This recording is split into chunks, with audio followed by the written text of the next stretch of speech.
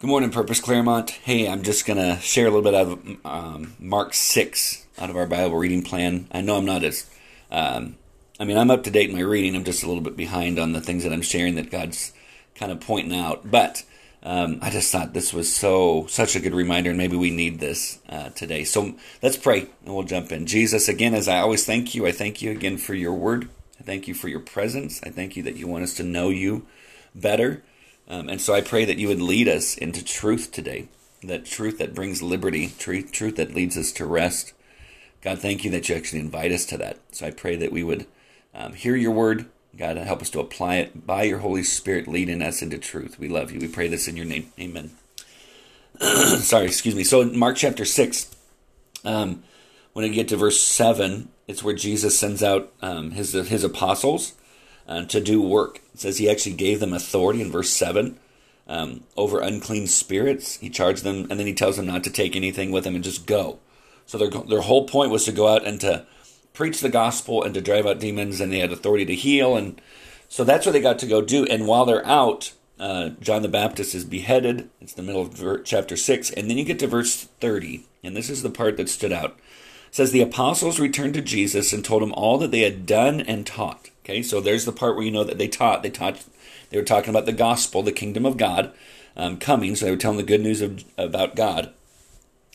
So all the things they had done and taught. And then notice the first thing that Jesus says. And he said to them, come away by yourselves to a desolate place and rest a while. And there it is. See, it's one thing if Jesus were to say, you should get some rest, and then send them off to rest. But he actually says, come away. The invitation is to go with him. Come away. So he's like, come with me. Just by yourselves. Don't invite anybody, just us. To a desolate place, a place where we can't be interrupted. It's just us. And rest a while. And I looked at that and I went, wow, what an invitation. Yes, Jesus sent them out. God sent them out. So Jesus sent them out to do great things, to preach the gospel, to drive out demons, to heal the sick, all the things that they saw Jesus doing, they were doing. But right when they come back and they're explaining to Jesus everything that they had gotten to do and everything that they had been teaching, the first thing that he says to them is, let's rest. Let's rest. Friends, I think we have to listen to that. We're a culture. The USA is a culture of work. We just work, be busy. Nothing. There's never a point where you just sit and do nothing. And yet God didn't create us for that. The invitation is to come away with him and to rest a while. I don't know if there are any pastors or church community leaders who are listening, but if you are, this is the question that's been hitting me over the last, 6 to 12 months. Who pastors the pastors? Who shepherds the shepherds? I feel like there's a lot of this pressure that we're supposed to be the answer people. We have everything. We know everything, but we keep going. We just keep going. And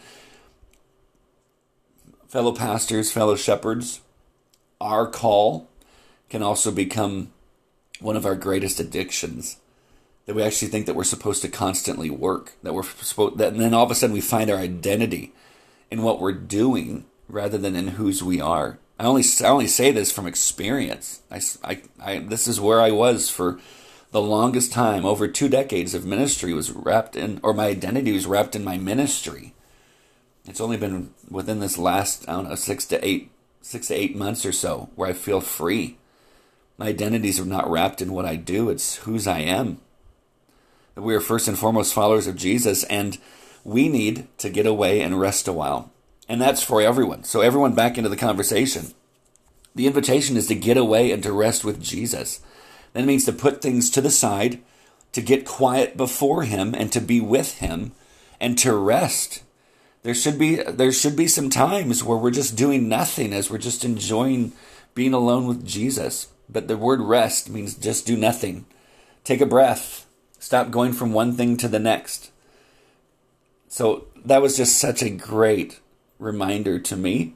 I needed it because I found myself just going and going and going, especially since everything started since beginning or middle of March. It just seems like things have ramped up with regards to being busy, but I've just needed to stop and to get alone with God. And whether it's alone with him in his word and alone with him in prayer, I get alone with him in my garage while I'm doing woodworking stuff. I just get alone and to rest and to not keep going, just to do things that actually fill me up rather than just empty me. And so just a reminder, we're called to rest as well as to go. We need to pay attention to Jesus when he's telling us to do which part. Rest or go, but both are necessary. All right. Hope it's helpful to you. Love you guys more than you know. We'll talk soon.